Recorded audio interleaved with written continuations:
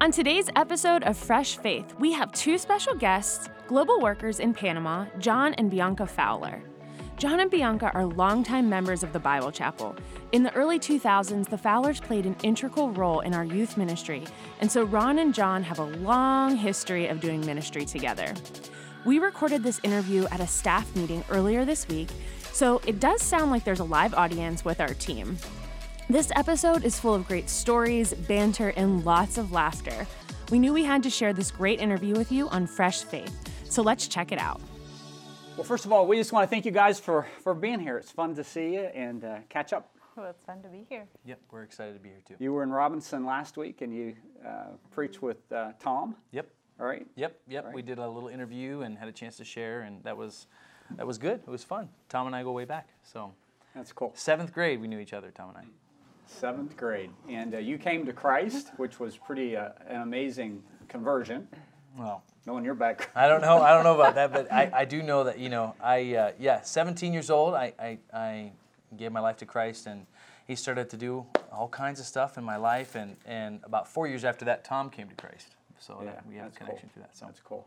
And then you came here, and Tom started working with the youth group. Mm-hmm. Amanda was working with the youth group. Uh-huh.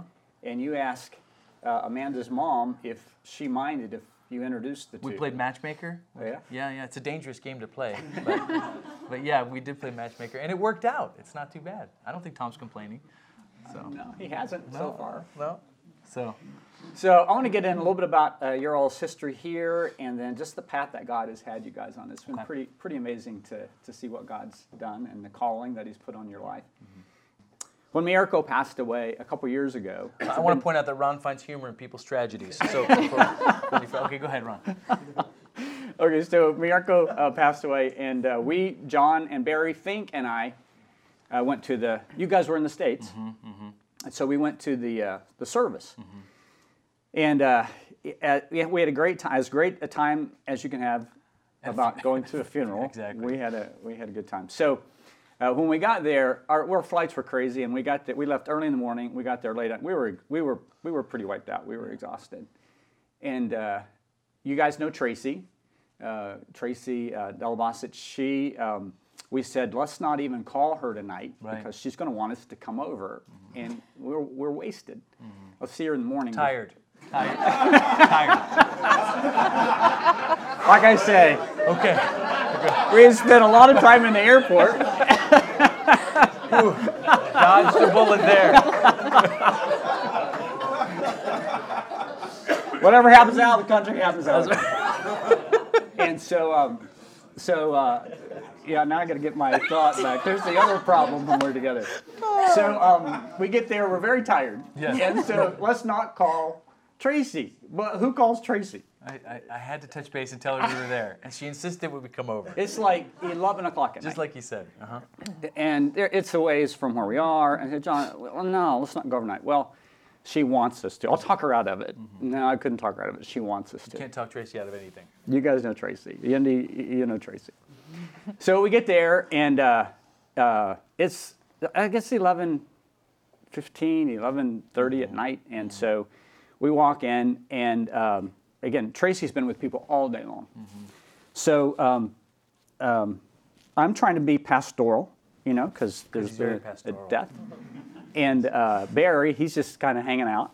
And Jon just chatting a mile a minute like he always does. Jon and I are a lot alike. When we're talking, we're half thinking. And when we're not talking, we're half listening, right? So we're there, and Tracy is going with the story. And Jon's popping in and out, trying to, Get more detail. Get more detail, yeah. And so an hour of talking goes by. Somewhere in that story, we missed the fact that Mirko had been cremated. I don't know if it wasn't shared or we missed it. Both of those things could be possible. Both are realistic possibilities. So after a while, we're thinking, okay, all this thing happened during the day, and I think it was Barry who said, well, Tracy, where is Mirko? And Tracy said, he's upstairs. And John said, "The body's upstairs?" You have to know Tracy. This is a realistic possibility. She could have said, "Put him in the truck. I'll take him home." I mean, I don't know. For a nanosecond, I'm thinking, "Oh my gosh, we got to go upstairs and see the body." But then Barry says, "Ashes, you guys, ashes." Yeah, that's right. So anyway, like I say, it was a lot more funny with us. In the moment. In the moment. Because it was so real. Tracy's possible. It's possible for her to do something The like that. body's upstairs. Yes. I first met John when he volunteered for a vacation Bible school. And I still remember walking out of that front door, and you were outside, and said, "Who's that guy over there?" And someone said, "That's John Fowler." His parents started coming to the Bible chapel. While I was at college. You were at college. And you just came and showed up and volunteered. And I just remember chatting with you, having a great talk, and watched how you interacted with the kids. And so I said, "Hey, come and do an internship with us next year." That was at a time when we could just say, "Come and do an internship," and there wasn't all these things we had to go through, right? Yep. And so you came. That's when they let anybody in. So you guys are special. Yeah, now we have background checks. Yeah, now they get serious about it. You came and you did an internship, right? Under Mike McCormick. Under Mike McCormick. That was after your junior year. And so I said, "Man, we got to get that guy here." So after your senior year, you had been married 1 year. You guys got married in college. And after your senior year, then you came and joined our staff. So talk about that, John, a little bit. Both of you guys, you're newly married, first position, ministry. We had a little setup that was a little interesting. Unorthodox. And we had the guy overseeing junior high, overseeing the whole ministry, and John led senior high. That was a challenging time. Just talk about that whole thing that you went through when you first came to the Bible chapel. So yeah, it was an unusual arrangement. They had hired 2 youth pastors almost at the same time. Dan Basile was one, and I was the other. Dan came on about 6 months before me, and then and he graduated from Dallas. Dallas, you know. Anyway, whatever. But so he came in. He really had more experience and more education, and he really was just a gifted guy. He knew a lot of stuff. So when I came in, we were working together. It was kind of the dream situation where we had a lot of support, a lot of resources, a lot of opportunity. 2 guys working on the youth ministry together. But it was unusual because while I had the bulk of the students, because I had 4 grades, Dan was my boss, and then also he had the junior high, so he had less students. So he's almost the head and the tail, and I was the middle. But you know, it was a tough relationship to try to figure out how to navigate. You know, and Ron used to say, "John, your wives get along better than you guys." You know, so that's how much he liked us. Anyway, so yeah, but I don't know if you have any thoughts on your perspective of that time period. No, well, I mean, we're brand new married. We came here to the Bible chapel, and we started our family here, and I started being involved with the worship ministry, and so there was for me, it was a really sweet time. You know, your wives did get along better than your Yes, husbands, they did. So I had Yes, a they great did. experience working with Stephanie, and so. Yeah. That's So, cool. and we really feel like that's when we kind of cut our teeth on ministry. We got started here at the Bible Chapel. You know, we didn't know anything, and so Ron really had a lapse in judgment and brought us on, and so anyway. You know, what was cool was with all the things going on, and there were some challenges, some great ministry was taking place. And you guys had such an impact on the youth here that continues to last. You had an impact on my kids, which I'm forever grateful. And knowing that they were under your leadership just gave me such confidence and thankful, you know, for that.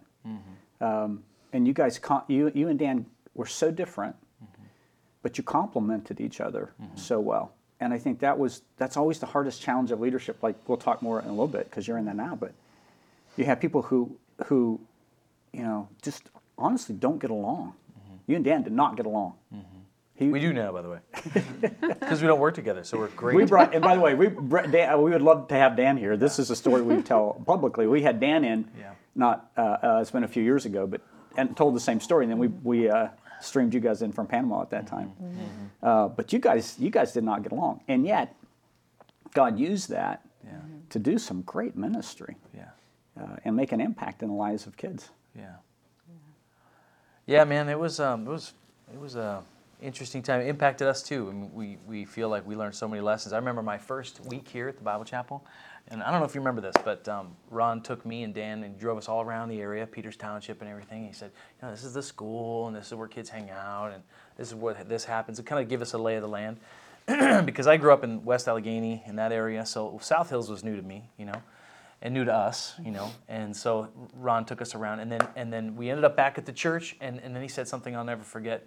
A few things he said I stay in my mind, plague me to this day. But he said, in all honesty, he said, John, when you have a kid, you have the heart of a parent in your hands.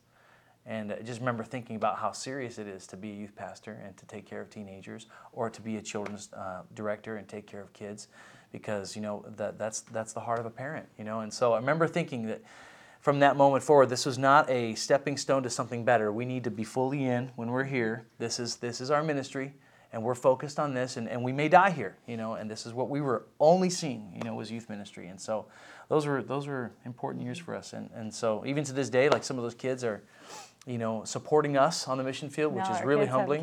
And now their kids have kids, which is crazy to think about. It makes me feel old, Yep. But and it's surprising Ron had confidence, because I'll tell a quick story. Hopefully this won't be recorded either, but I remember our first time to Panama, and we went to go visit the indigenous village. And Tracy had told us, just so you know, like, the ladies, they don't wear anything up here, okay? Like, and the men, they have this, like, napkin thing, okay? And so I was like, okay, kids, brace yourselves, So she said to us, she said, just so you know, when you get there, like they'll probably do a welcome dance, and they'll likely pull you into the dance, especially guys. And so if you don't want to be sucked into the dance, you got to act like you're taking pictures. So people are reaching around for anything that looks like a rock, that looks like a camera. I ain't going there, And I remember this, and clear in my head, but we're standing there, and the ladies start the dance, and there's like 20 of them, right? And who do they grab but Garrison Moore? The pastor's son, right? Strapping young man, right? Really quiet, but he's standing right next to me. And they pull him in. Garrison was good. Eyes were high, He's in there dancing with 20 half-naked ladies, okay? And I'm watching this thing unfolding, going, what's going to happen here, And finally it's over, and Garrison comes back, and he stands right next to me. Did I ever tell you this story? Okay, it's safe now. I don't work here. So he comes over, and he stands, and he's not saying anything, and finally I broke the silence. I said, Garrison, are you doing okay? And he goes, I've never danced with a girl before. In that moment, I thought two things. Don't compare this to the future. And I'm probably going to lose my job. But anyway, glad it happened in Panama. So.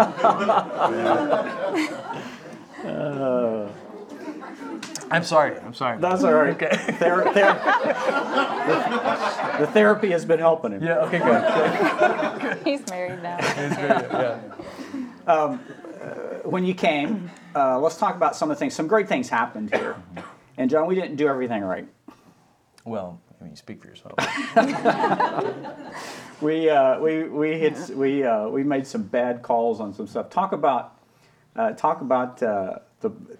pond. The volleyball pond? The volleyball pond, and then our Saturday night venture. Right. So where we sit right now is where the sanctuary is. But before the sanctuary existed, Ron allowed me to build a volleyball pit.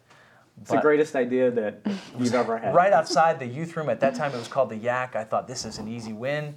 Kids can play volleyball during, before and after youth group. Failed to consider the fact that in Western PA sometimes it rains, and there might need to be drainage included in that. The insult to injury was the day I walked in from the back and I saw ducks swimming in the volleyball. And I thought, I needed to think through this a little bit better, But that was one. But But your best day, you said the best day was when we built this building, and no one was happier than me when they finished the sanctuary, because that volleyball pit was gone. No one was ever going to see that again. No, we tried a lot of things. Thankfully, we felt the freedom to try some stuff. I remember we had a youth group on Wednesday nights, and we had Sunday morning Sunday school, and those were our large group gatherings.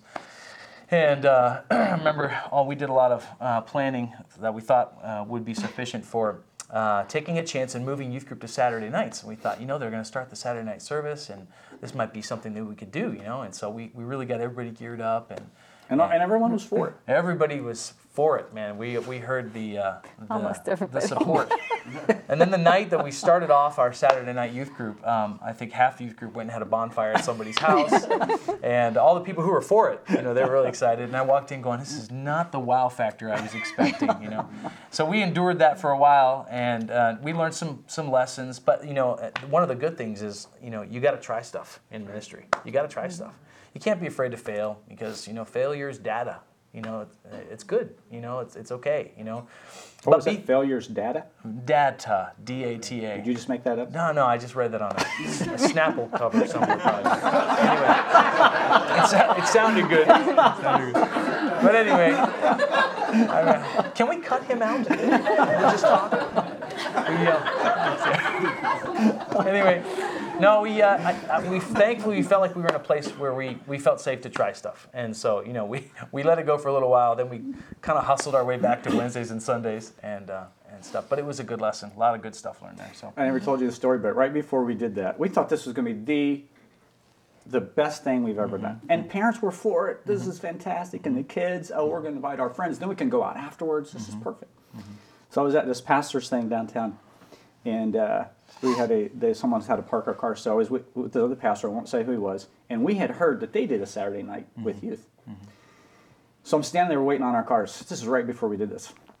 And I said, yeah, we're doing some stuff at the Bible Chapel like you guys are doing. We're doing our youth on Saturday nights. And he said, Saturday nights, that'll never work. We've never done that at our church. And I thought, oh my gosh, We're in what do we trouble. get into? And we woke up one day, and we had about 30% drop. In our youth group. And I think it was even more than that, maybe half. So we got together that day and rallied and said, okay, what's going on here? What do we do? And you had some other things. I remember, John, you can talk about this. Garrison's even talked to me about and felt bad about this. There was a whole group that we talked about cliques in the youth group, but there was a whole group that almost, in a proudful way, kind of did their own thing. You remember that? Yep. And Garrison has said he feels terrible about that, and he should have stepped up and led in a better way with you. But that was a hard time, too, because that was kind of your core. The people that we thought were most with us were the ones that led that bonfire the night of, it was almost an intentional statement, and so, but to their credit, several of those people have come back since, and it sounds funny, it's just a Saturday night service, why is it a big deal? But those kids felt bad about that, and they came back and apologized later on. I mean, like years later for doing that, but it was interesting, just learning about, people's real feelings and ministry and loyalties and all that kind of stuff and how that all goes, That was hard for you. Talk about that, because you took that personally, and you did it, we did it, we were so excited, we thought this was going to be great, and you got to give it a shot, right? You can't stop the next week. At least we could have, but we didn't. And you took that pretty personally. Yeah, I think, Bianca and I, we poured into these kids. It was our world. And so, if you feel like there's trust and there's relationships and all that kind of stuff, and then when they pull out on you because something doesn't make them happy, that felt like a stab in the back, because you were counting on their support for that. So it was a challenge. At that time, I remember that was a big hit. Now we don't care, but no. Bianca, what was it like on the other side? Because you were just not the duck pond and the Saturday night failures of John, but just the things that you experienced here when you guys were in the throes of that. So talk about the other side of that. Now you're involved in ministry too. You're on the worship team and doing all this stuff and did great. I mean, you're singing this week on the worship team. Very exciting. Very cool. Very cool. For my perspective, whenever we were here, we kind of grew with the chapel from like the FLC days, 800 people to, building the, new worship center and all that kind of stuff. So, so there were a lot of changes even within the worship ministry that took place and different things like that. And but my experience was, I always felt like it was a place of opportunity. And I felt like it was a place, I'm sorry, I'm more serious than you guys. I feel like I should make a joke. All right, Bianca. No, but I did feel like it was a place where you could try things. I mean, just the fact that we had those quarterly meetings and the crazy ideas we came up with and that didn't get just automatically laughed off the table. You know, half of them we probably didn't do. But it was just the freedom to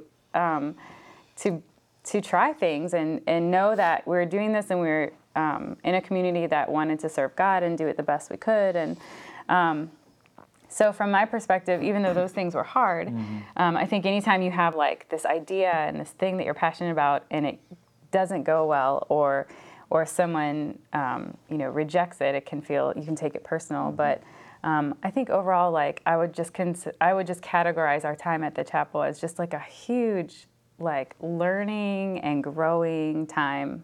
I mean, with our family, having 2 kids while we were here, but also just learning in ministry and growing in ministry. And like, I just always felt so encouraged that like, I mean, you guys believed in us. And so that was something that, you know, we still think about today, and we still think about the things that God taught us here as we do ministry now. So. We always did believe in you guys, and still do. And the cool part is now that we have this partnership in Panama, we're going to get into in a little bit. So. Hey, John, I want you to talk about this because are we going to focus on my failures some more? Yeah.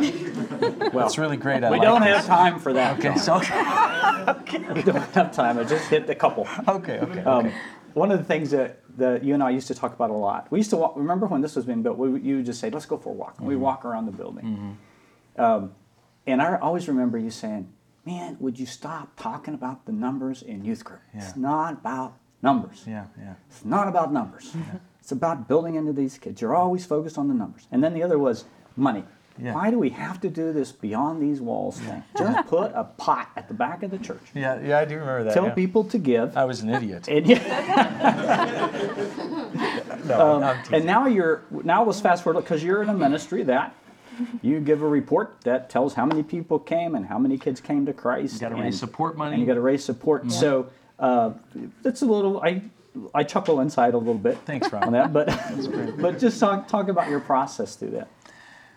Well, yeah, it's different on the other side, man. You know, it's easy to criticize from the back seat, but when you're driving it, you have a different perspective for sure. You know, and you know that. I mean, even looking at Scripture, Jesus had supporters. I mean, you're like, okay, so you need resources to do this.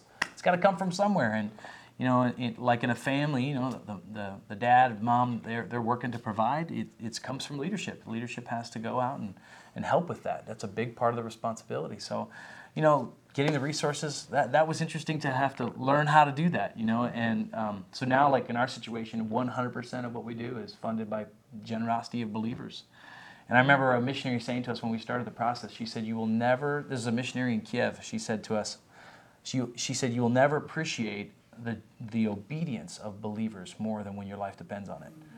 You know, and you're really, your whole support, it comes from people saying, "Okay, I'll get behind you," you know.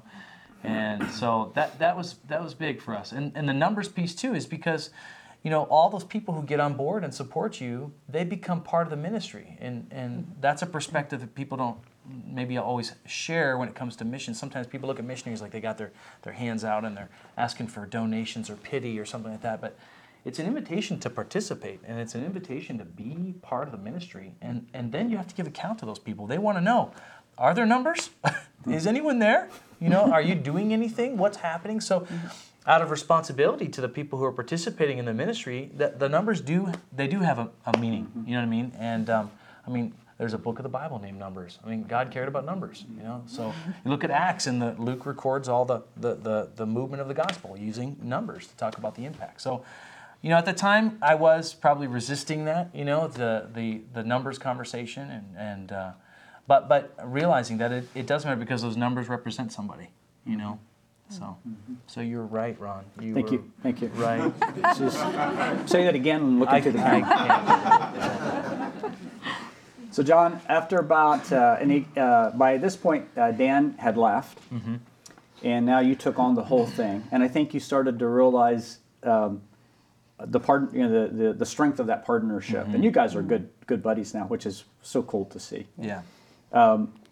About 7 years, you've been here for 7 years, right? And we went on another walk. Let's go on a walk.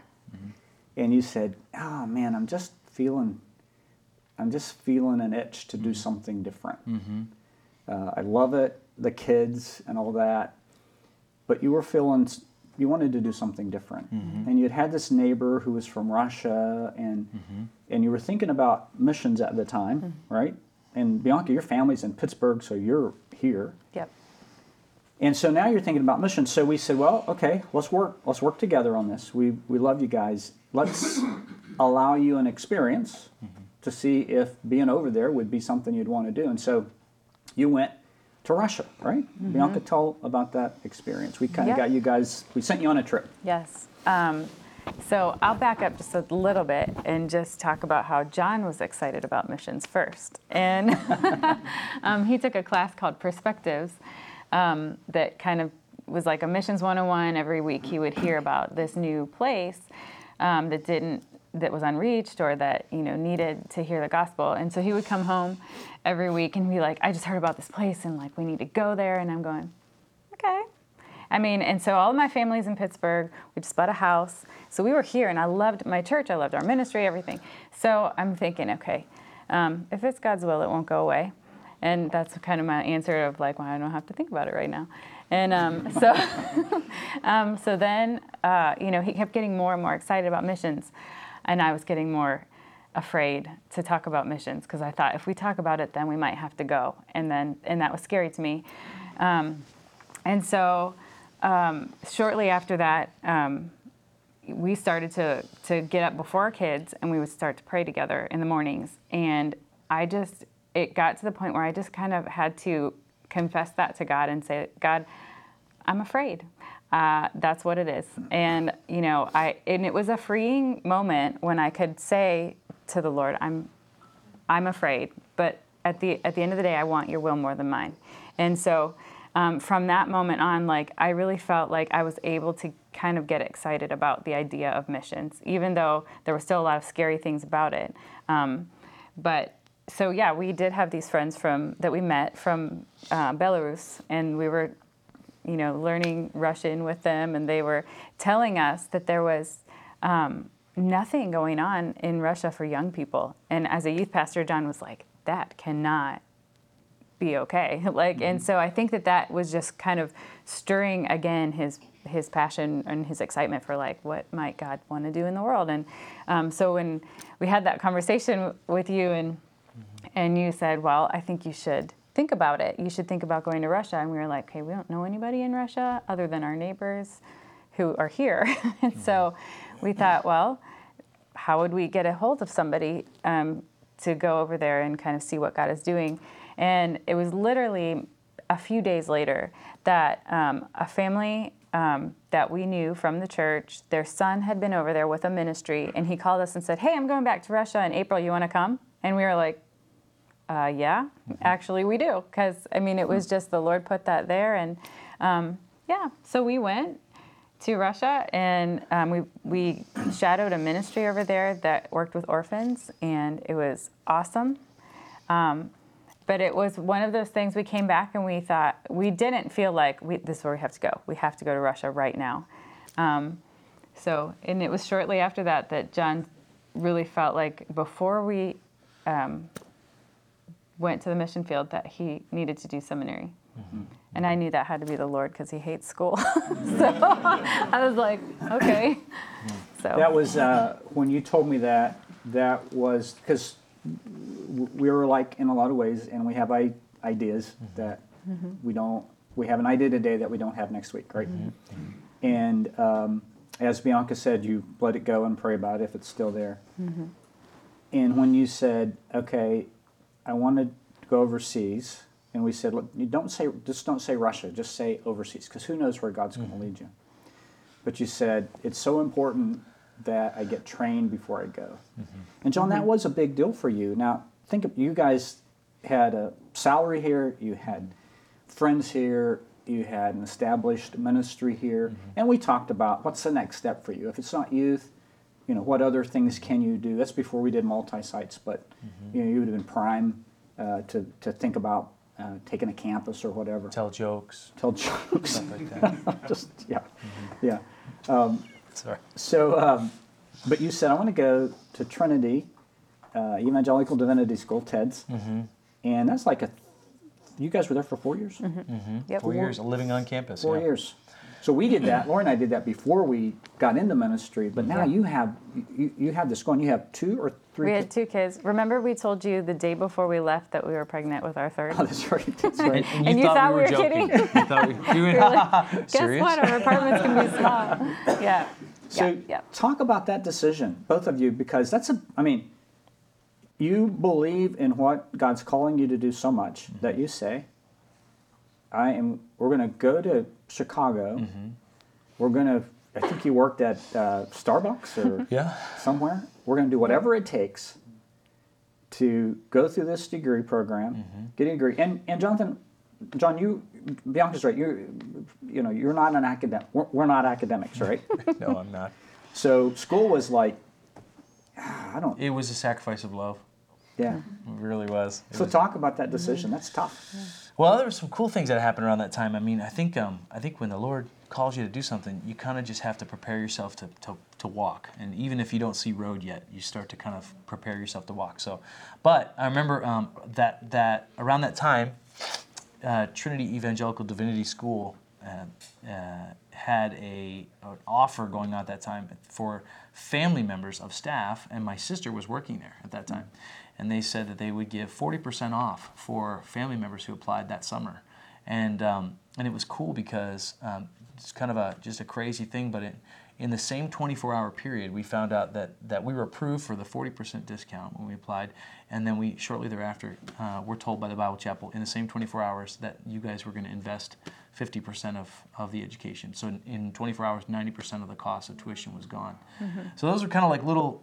You might not even remember that, but those were little confirmations along the way. Like, okay, I think we're moving in the right direction. We're just going to trust, and so God was kind of paving the road. Then at that time, it was hard because the housing market in Pittsburgh was not so great. And I remember I was down in Panama preaching at camp, and on just a guest thing when Mirko invited me down to preach for the teens. And we put our house on the market, and Bianca sold the house in 9 days. And it was the highest asking price that we were advised to use, and it was the second offer that we took. It was not even the first offer was on the first day. And so she's kind of trying to get a hold of me in Panama. I'll be like, is it okay if I sell the house now? It's like, what? So that was crazy. But there were little things like that where I feel like the Lord was just kind of saying, just keep walking, And so anyway, went through seminary. That was not easy, Greek, Hebrew, and all that stuff. And my wife prayed through that. My wife we prayed Jon through that. Seminary. 4 years. That's hard too. Years. I With a remember family. going to seminary early on, thinking 4 years of my life here. Yep. And now you're in the middle of this thing. You're thinking, here's how old I am, and here's how old I'm going to be. This is a long time. Yeah, and we were following the call to do missions. So it was like 4 years of seminary plus whatever else was on the other side of that. And in the end, it ended up being like 7 or 8 years before we finally got to the mission field. So you had support raising and then language learning in Costa Rica, and then finally getting to Panama. And then I remember the discouraging moment. One of my directors at my first team, I remember sitting with him and saying, hey, so I'm in this moment, I just feel like I don't know what I'm supposed to be doing as a missionary. I feel kind of lost. I'm like, so give me some guidance. What's the best thing I can be doing right now? And he said to me, Jon, he goes, you know what the role of a first-term missionary is? And I'm like ready with my pen. Do tell. I want to know. Please give me your wisdom. And he said, it's to make it to the second term. And I was like, oh, man, I don't want to hear that. I've been through 4 years of seminary. I've done all this. Now I just got to survive till year 5, But it just sometimes the thing is just hanging in there. You know what I mean? You took the first trip when you led a group here. You already talked a little bit about that trip. Led the first youth group here to Panama. We had done some. We knew Tracy and Mirko. We had invested in them, and they had invested in us. But you took the first trip there that really got the relationship started. So now we'll circle back to that in a second because that's a cool story. So now you go through 4 years of seminary, and at that point you could have done missions, but then you could have gone. You were doing youth ministry during Part-time. seminary. You could have gone back into ministry. So was that ever a consideration? Like, let's just stay here in the States. We got this thing going on in Chicago. We've already taken. You guys took groups to Panama then, or we want to see where God's leading us in the area of global ministry. What do you think?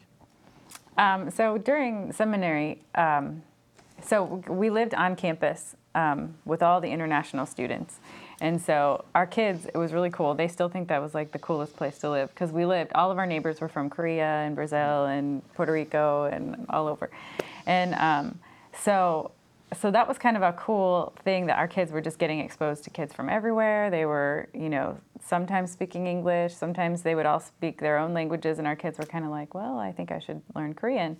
But it was just a really cool experience. But the whole time we were in seminary, we were praying, God, we'll go anywhere, literally anywhere. I mean, we thought about Russia, we thought about Panama. Tunch was talking about Turkey. Idea. Tunch was talking about Turkey.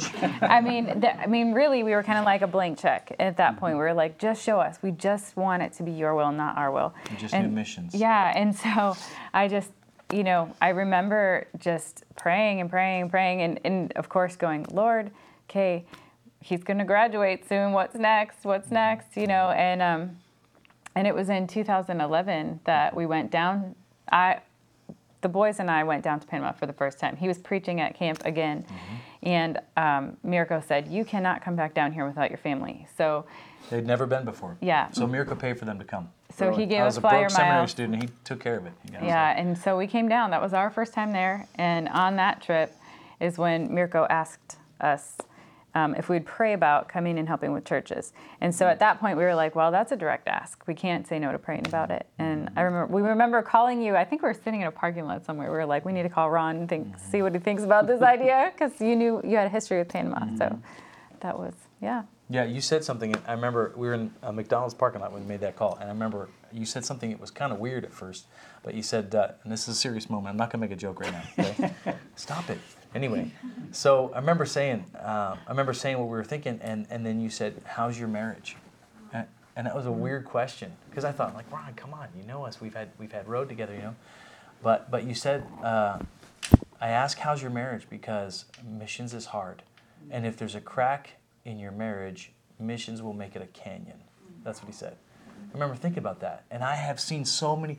We went to language school with about 16 people, and half of those couples are not on the field now, and at least 2 or 3 of those couples are not even married anymore. And it is so true. You do not understand yourself in every context, and missions brings out some ugly stuff, and stuff you thought was dead and gone. It just has a way of boiling all that to the surface, and so it was true. But it was good. It was a good reminder. So you guys, you've graduated from seminary. Mirko's extended the ask. You find a group that focuses on working with churches there, working with pastors. And now comes the hard part, right? So you want to be there, but man, talk about that process, because now you have to go to the orientation of this thing. You got to go learn Spanish. You got to raise support. There's a lot of stuff you have to do before you go on the mission field. That had to be a hard time. we lived in my mom's basement for 7 months. That was glorious. That was long enough. We loved it. Yeah. Out by the airport. We moved back to Pittsburgh. We lived with my mom for 7 months. And then we were like, okay, this is taking a little longer and we can't do this anymore. Yeah.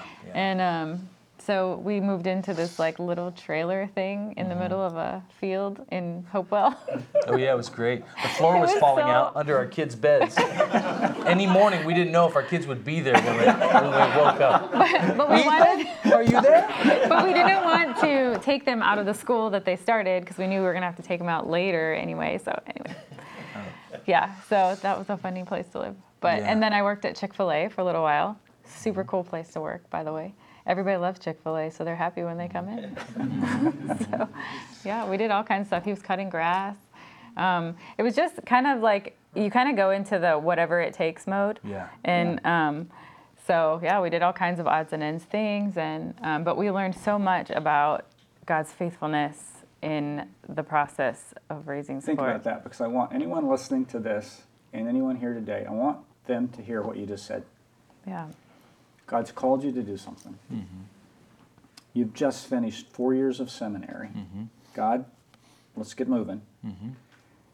And now you're back living in a trailer with the floor falling out. Working at Chick-fil-A. Working at Chick-fil-A, mowing grass. Was there ever a time in there you said, Lord, I don't know that I signed up for this? Oh, yeah. Sure. Sure. Yeah, there was discouraging moments, and you thought, man, I went to seminary. I got my master's. But it was from Cut grass. But it was from. I was like, what's going Then on? you realized it was from Trinity. So. The crowd is not pleased, Ron. Did you hear them? Right? No, yeah. That's a hard. Those are hard moments. I after seminary, I didn't have a place to go, and I thought, God, what are you doing? Yeah. I thought we had this deal going on. And we thought we would raise support fast. We were thinking, oh no, well, we'll go back to Pittsburgh and we'll just talk to people. And everyone just go, here's all the money we ever had. It did not go like that. 7 months in at my mother-in-law's house, I'm like, Bianca, we got to do something. This is not working very well. I remember no one will appreciate this, but but you're gonna hear it anyways.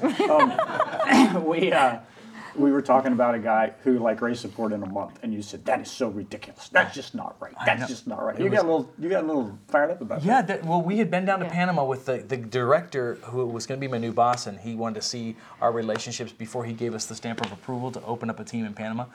And we went down there, and Bianca, we met a couple that had just gotten to Panama, and they were talking about how hard it was to do support raising. Remember what she said? Yeah, she's like, oh man, I know, it took us 2 months. And I was like, we're 4 or 5 months in at that point, and I'm like, wow, that's really hard. And I'm like, and at that point, you're like, people hate us, Because you got 40% at this. Yeah, man, yeah. We were just working so hard writing newsletters and everything, and at the same time, I remember this is more information than you want, but in the basement where we were living, I was writing newsletters from this little tiny countertop, which was also the bathroom. So I'm writing newsletters, and I'd hear a tap on someone's got to use the bathroom, and I got to leave, and then I got to come back in, but not unless it's safe to come back in, you know what I mean? And I'm writing my newsletters from this little thing, But it was hard. It was 18 months, and actually finding out now that that's better than many missionaries, that it's hard to raise support. And so we did it in 18 months, but it was not easy, man. There were moments I was like, what are we doing, man? What God teach you? Oh. We learned that God is really creative. A lot of times things that you think will happen don't happen, and things that you never even thought would be even a thing or even possible, God just surprises you. And I mean, we have so many stories of just the way God provided, or the people that we met and how they came to be part of the ministry. And it was, even though it was hard, that part of it was so cool, and I would never trade it. And even though there were those times when you're like, what are we doing? Cutting grass and stuff. That was also we got to see God move in big ways, because we needed to see him move in big ways. That if we didn't have the need, maybe we wouldn't have seen. I don't know if that makes sense. No, I would agree with that. I think that one of the surprising things is sometimes in ministry, you're counting up all the things, the gifts that you have to bring to the table, and all the things you can do, and all your talents. And I found that many times the Lord uses you more when you have needs. You run into people because you're like, I'm in trouble, I need some help, and all of a sudden a relationship happens. And that, I remember a brief story, but the organization could have given us 3 answers when we applied, when we first started with missions, and it was yes, no, or wait. And they give us a wait. And I know this will be a shock to you, Ron, but they told me that they may think I have ADHD. So anyway, they said we would like you to see a counselor that could give us, I know I never told you. Now you know why. So anyway, stop laughing. Anyway, so they said we'd like you to go see a counselor and find out, because this could be a hereditary thing, and so it'd be important for you to know on the mission field if your kids might have that or whatever. So I'm like, man, are you serious? We got to go. Okay, all right, we'll go find it. So we went with this counselor in Chicago, and there's so many cool stories in itself with this guy, but I went to talk to him. I had some meetings with him, and he found out we were broke too. And he said, Bianca, can you cook? And he goes, I like oatmeal raisin cookies. So every time Jon comes, you bring a batch of oatmeal raisin cookies. We'll call it square. So Yep. so she would tweak it based on his. Now I have edit. Ez oatmeal cookies. It's a recipe. Yeah. So at the end of that, though, he said, Jon, I don't have enough information to determine whether you actually have the label. He goes, man, you have a lot of overlapping qualities. but he said, I'd like to be a supporter of yours. So every year he sends us support, a couple $1,000s every year. And I'm like, I never saw that coming. But sometimes out of the needs, not out of the strengths and the provision, but out of the needs, God does a lot of stuff, So it's always interesting. And the other thing is ministry is everywhere you are. You're always on. There's no professional Christians. Like you're at the gas station, you're at the grocery store. There's people. Where there's souls, there's ministry.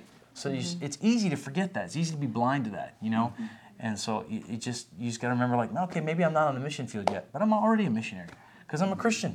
You know what I mean? So, but. It's a humbling time, isn't it? And sometimes God has to humble us pretty significantly before He uses us. So you guys, you get your support. You go. You do language school. One of the coolest moments I've had is when I was in Panama the last time, I think. Because Jon hadn't invited me back since then. But anyway, we were at your all's church, and Jon translated for me into Spanish. That was cool. That was really cool. Yeah, that's cool. I don't know what you were saying, but a good translator will make a bad preacher good any day.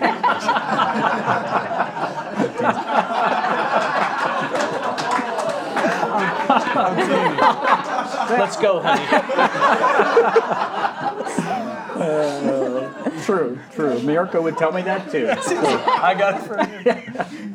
So you guys are down there, and you're doing some great work, right? And you're building a team. And I remember when we left, when we met here at the church parking lot to go to Mirko's funeral.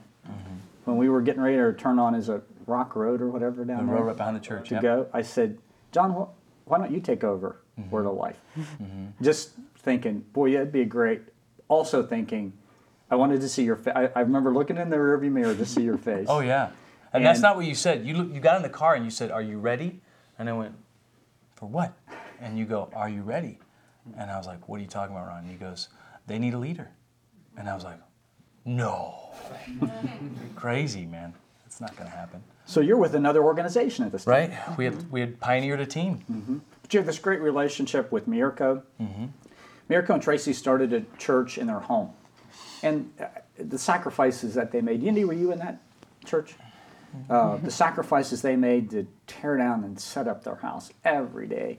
They built this church, and then you worked with Mirko, even though you're with a different organization. We partnered. You partnered.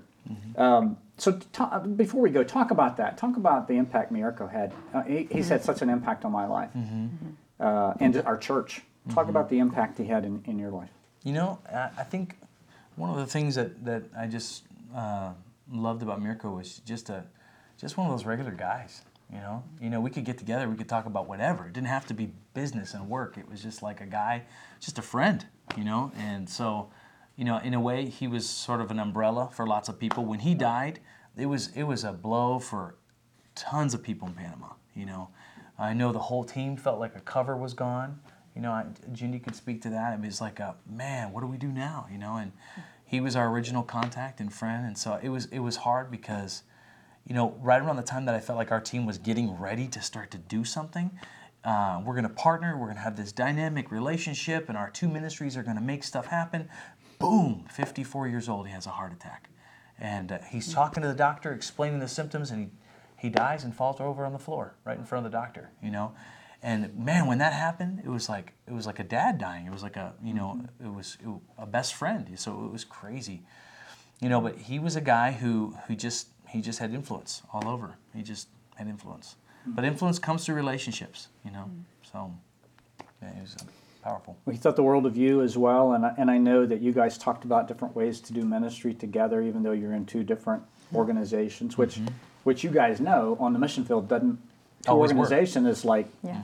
you know, it's like we're not enemies, but we're opponents, and it's just weird. It's a weird dynamic. There can be competition. See. So you guys are building that team, and even a couple that worked with him went over and worked with you guys. Joined Yeah. our team. Yep. And so you guys worked, but you were able to work through all that. You're in Panama. I want to hit this before we move into the next step. How did your family adjust? Because there was some challenging time. You got 4 kids now, right? When you moved to. We do. 3, well, including John, 4. That's but, what I'm talking about. Bianca, yeah, I was looking forget at you. You have all your kids and John when you moved to Panama. There were some challenging times getting adjusted. It's just not a couple getting adjusted. You got a family, right? Yeah. I mean, so our kids went to a school in Costa Rica where we went to learn Spanish, and that was great. They loved that school because they were with a lot of other missionary families, so they sort of felt like people understood them. And then we moved to Panama, and they went to this really tiny international school, and they hated it. So that was really hard. And so we did that for a semester, and then we ended up switching and moving again within Panama and did homeschool for a couple years. In the meantime, all of this is taking place. My mom was battling breast cancer, and she had breast cancer for almost 30 years. And so when we left for the mission field, she was sick. And so that was one of the things, that was a thing that I had to surrender to the Lord, was that I wasn't going to be here for that battle, the rest of that battle. And so that was hard. I got to come back a couple different times to visit her and to be with her when she was sick. But that was probably one of my biggest struggles when we first moved to Panama, because she was sick and getting sicker, and then adjusting with the kids and doing homeschool. So there was a lot of stuff going on. And then shortly after we had moved, and the boys were doing homeschool, my mom passed away. So then we were able, the Lord provided for us to be able to come back, for all of us to come back for the funeral, which was a huge blessing. But yeah, it's been ups and downs. And so, I got to my top level of math with homeschool. So just recently we switched back to an international school. And even in that, I can be honest and say right now, there's mixed reviews. Like the youngest loves it, the middle guy's kind of like so, and our oldest is having a little bit harder of a time. So, a lot harder time, especially socially. And so, just as a parent, watching all of that take place and feeling responsible for your kids and seeing everybody on Facebook and all the opportunities they have, and wondering if you're messing your kids up because you've taken them out of the country, all of those things, the truth in your heart of hearts, that God has a plan for their life, and none of this is a surprise to him. But those are still things that I for sure have wrestled with. But yeah. So you're working with an organization, Miracle passes away, Word of Life, you have this great relationship with not just Miracle, but the whole staff. The team. The staff's, except for Yendi, the staff's pretty strong, wouldn't you say? Yeah. We're mostly a strong team, Ron. We're mostly a strong team. We have our weaknesses. So another director comes in, which Follow Miracles, that's just a rough act. Yeah. I always think nobody remembers who came in after Michael Jordan. You know what I mean? There's certain positions that are just like, man, it's gonna be hard, to follow that person, to fill their shoes, and so it was a tough situation for this guy. And I do think it was the Lord's will. I mean, I think he came in, and I think for what he was called to do, he succeeded. But I think it was just for a time. It was for a season. He was there for about a year and a half, and it was interesting because I felt like our team was getting strong and it was growing. And then at the same time, our friends on the Word of Life team, we were watching some of the changes and challenges that they didn't ask for that were going on, and our hearts were going out to them. We could see some of the stuff that they were experiencing, and knowing them for the time of the length of time, we knew they had so much potential. So it was hard to watch that sort of that change happen with the team. Hearing it from several on the team, and we would be down there, and they would speak very honestly. And the couple, they were a great couple. Again, just a hard act to follow, and Miracle had set a culture there that it was different for them, where they came from.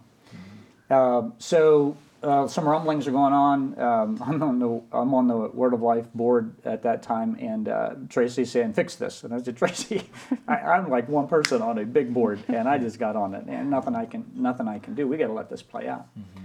But I remember driving back from Tennessee. Laura had just had a little baby, and I was driving back from Tennessee, and Chris Stout had called. He's the director of International Ministries, and he said, "Tell me about Jon Fowler." Mm-hmm. And so I did. And regardless of that, they still reached out. I was like, what'd you say?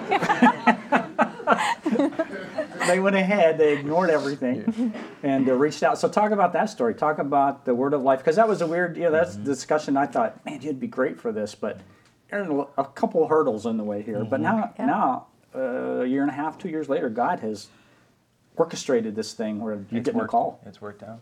Yeah.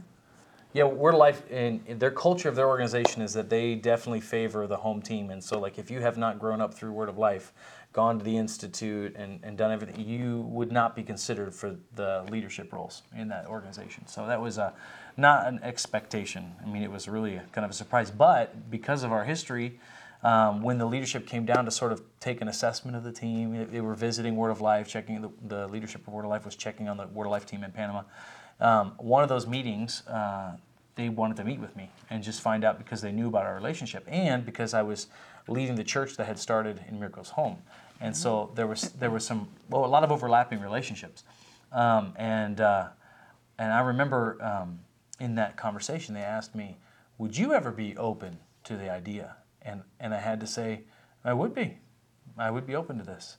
And I knew that sounded crazy, but I was at a point in my ministry where I felt like it sounds weird, but I wanted another challenge, and I also thought maybe the Lord was kind of transitioning my heart, and I'd been watching that team and knowing my team, and there was a lot of things in the mix, and I had to be honest. I'm like, I actually would be open to talking more about that. So that's kind of how things started from there. Mm-hmm.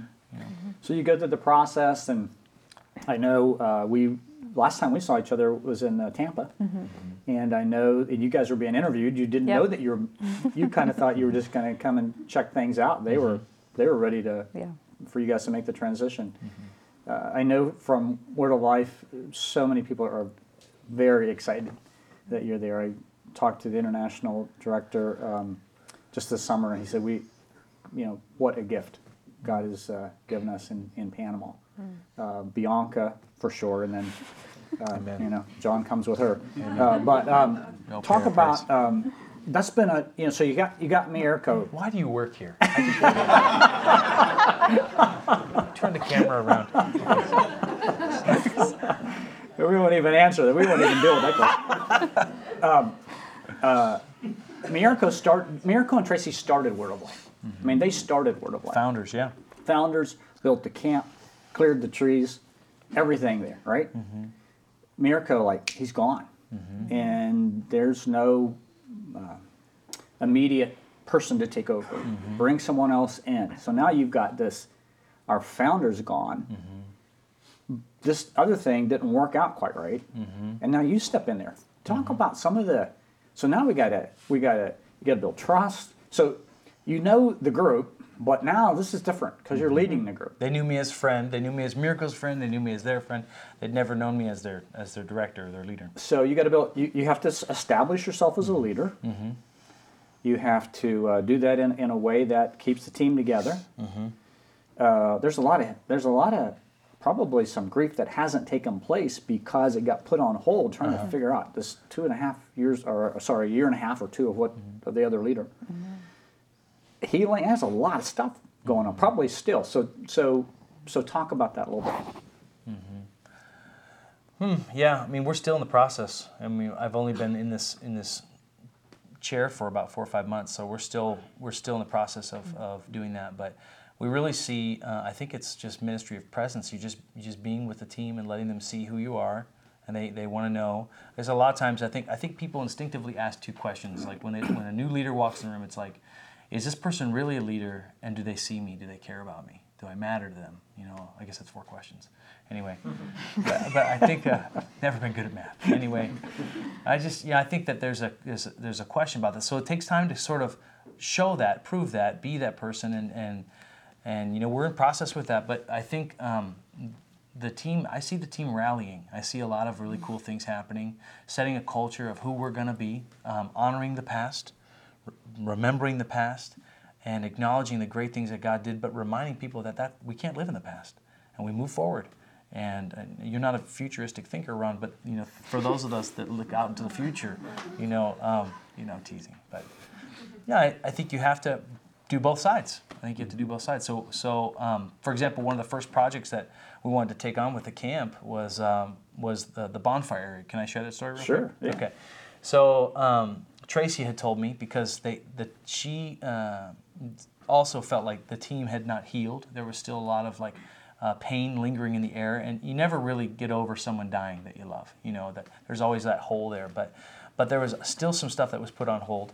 And she had Miracle's ashes, and she was like, I don't know what to do with this. So we had talked, and she said, Jon, Miracle's favorite night of camp was always the bonfire night, because all these kids would come up and they'd take a branch and they'd put their branch on the fire, and it was a representation of their life, and they'd make a decision to give their lives to Christ. And it was always a powerful night, and that was his favorite night to preach and everything. So we thought, what? Here's what we're going to do. We're going to take that bonfire area, which, by the way, the Bible Chapel was the first group that built those concrete benches down there in 2006 when we went down. Mm-hmm. Those benches have been around so long that the bonfire area had started to earn the name the cemetery, because the benches were all wonky and falling apart.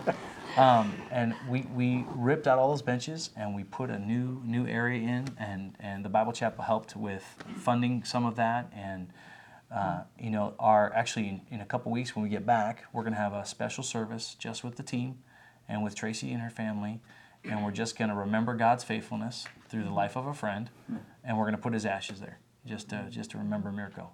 Just because. Not because Mirko was the savior, but remembering a leader who had a significant impact in people's lives. And so it's one more step in the direction of healing for that team, so that we can honor the past and also think about the future, I went down, and Jindy will remember this, spoke to the team right after Mirko passed away. And it was a couple months. The new leader was there.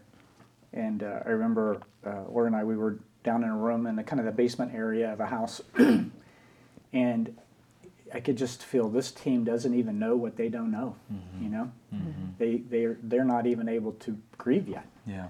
And that was a hard time. I think Jindy would agree with that. And we tried to talk about some things there, but no one was ready to. Mm-hmm. No one was really ready, and it was an interesting dynamic. And I just thought, man, this is going to be a process here. Mm-hmm. Yeah, exactly. So you guys have been a part of that process, and. Mm-hmm. And we're, leading the first trip from the Bible Chapel to Panama. Yeah. Now being directors of Word of Life Panama. Yeah. That's your title. Right. Word of Life, Director, Panama. Right. I know you're impressed with titles. Yes, it's important. It's pretty cool. Yeah. It's pretty cool. Mm-hmm. So, real quick, as we wrap up, future of. We're partnering with you guys. We're partners. We love it. Mm-hmm. No other place where we can send people down. We love Panama because relatively safe. You got a camp, we can send 50, 60 kids. Mm-hmm. American dollar, get by with English. Mm-hmm. Relatively short flight, right? Mm-hmm. So we love this partnership. Mm-hmm. What's the vision of Word of Life Panama? Mm-hmm. Well, we coming in and assessing the situation, my first focus was team health, just looking at how the team was doing. And one of the components of health was making sure that they had the support they needed. Most of the team that's made up of nationals, our team's diverse. We've got people from the U.S., China, Peru, Ecuador, Mexico, Argentina. I mean, it's amazing to see the dynamics on that team. But all the good things, also there is the challenge of their health and realizing they don't have health insurance, they don't have any retirement. Some of them barely have a quarter of the support that they need. So what we decided to do was we're going to focus on support raising. So I've challenged the team. A couple months ago, we put them through some training, a couple days of talking about how to do support raising and how we're going to do this, how we're going to hit this.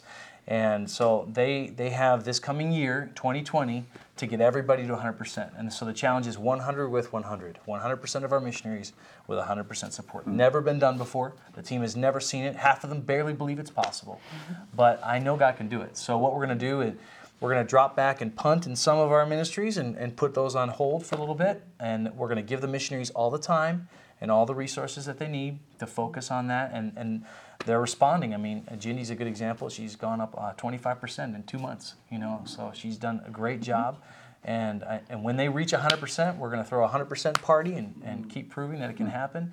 So that's one piece of it, is taking care of the house, cleaning up the house and taking care of our team. Because people want to join things that are healthy. And so when the team is doing good, people will notice that. And I will point out that, I've been now to other places. I had a chance to preach at Nicaragua and for Word of Life, and they know about the relationship with the Bible Chapel. In fact, the director in Nicaragua said, we all wish we had a Bible Chapel in our corner, because they can see the investment over time and the difference that's been made because that this church has stood behind Word of Life Panama, So that's one big piece is the support of the missionaries. And I've tried to help them articulate things. Basically, like 1% of support is about $40 a month for a missionary. So we haven't decided to do the Adopt a Missionary program, but if people think about it, that's an easy way to reference it. If you have that ability to get behind the missionaries, that would be awesome. The other piece is, though, we're actually going to plan an upgrade for the whole facility, and so we have a team of engineers coming down in March who are going to spend the better part of a week planning, measuring, surveying the property, interviewing staff, taking all those ideas, and at the end of the visit, they're going to have a rough draft of where the campground is going to be in a few years. And we're going to have a price tag, and we're going to have different phases with those price tags and what those phases include. But we would really like to extend the reach of Word of Life into different economic groups. For a long time, we've done a good job of reaching the lower class in Panama, and that's an awesome and vital ministry. But the middle class and the upper class are growing in Panama. It's one of the strongest economies in Central America. So I would love to be able to reach across the strata. And so to do that, we have to prepare. We have to set the table. So we want to make that campground premier. We want to set that up and really exercise the potential.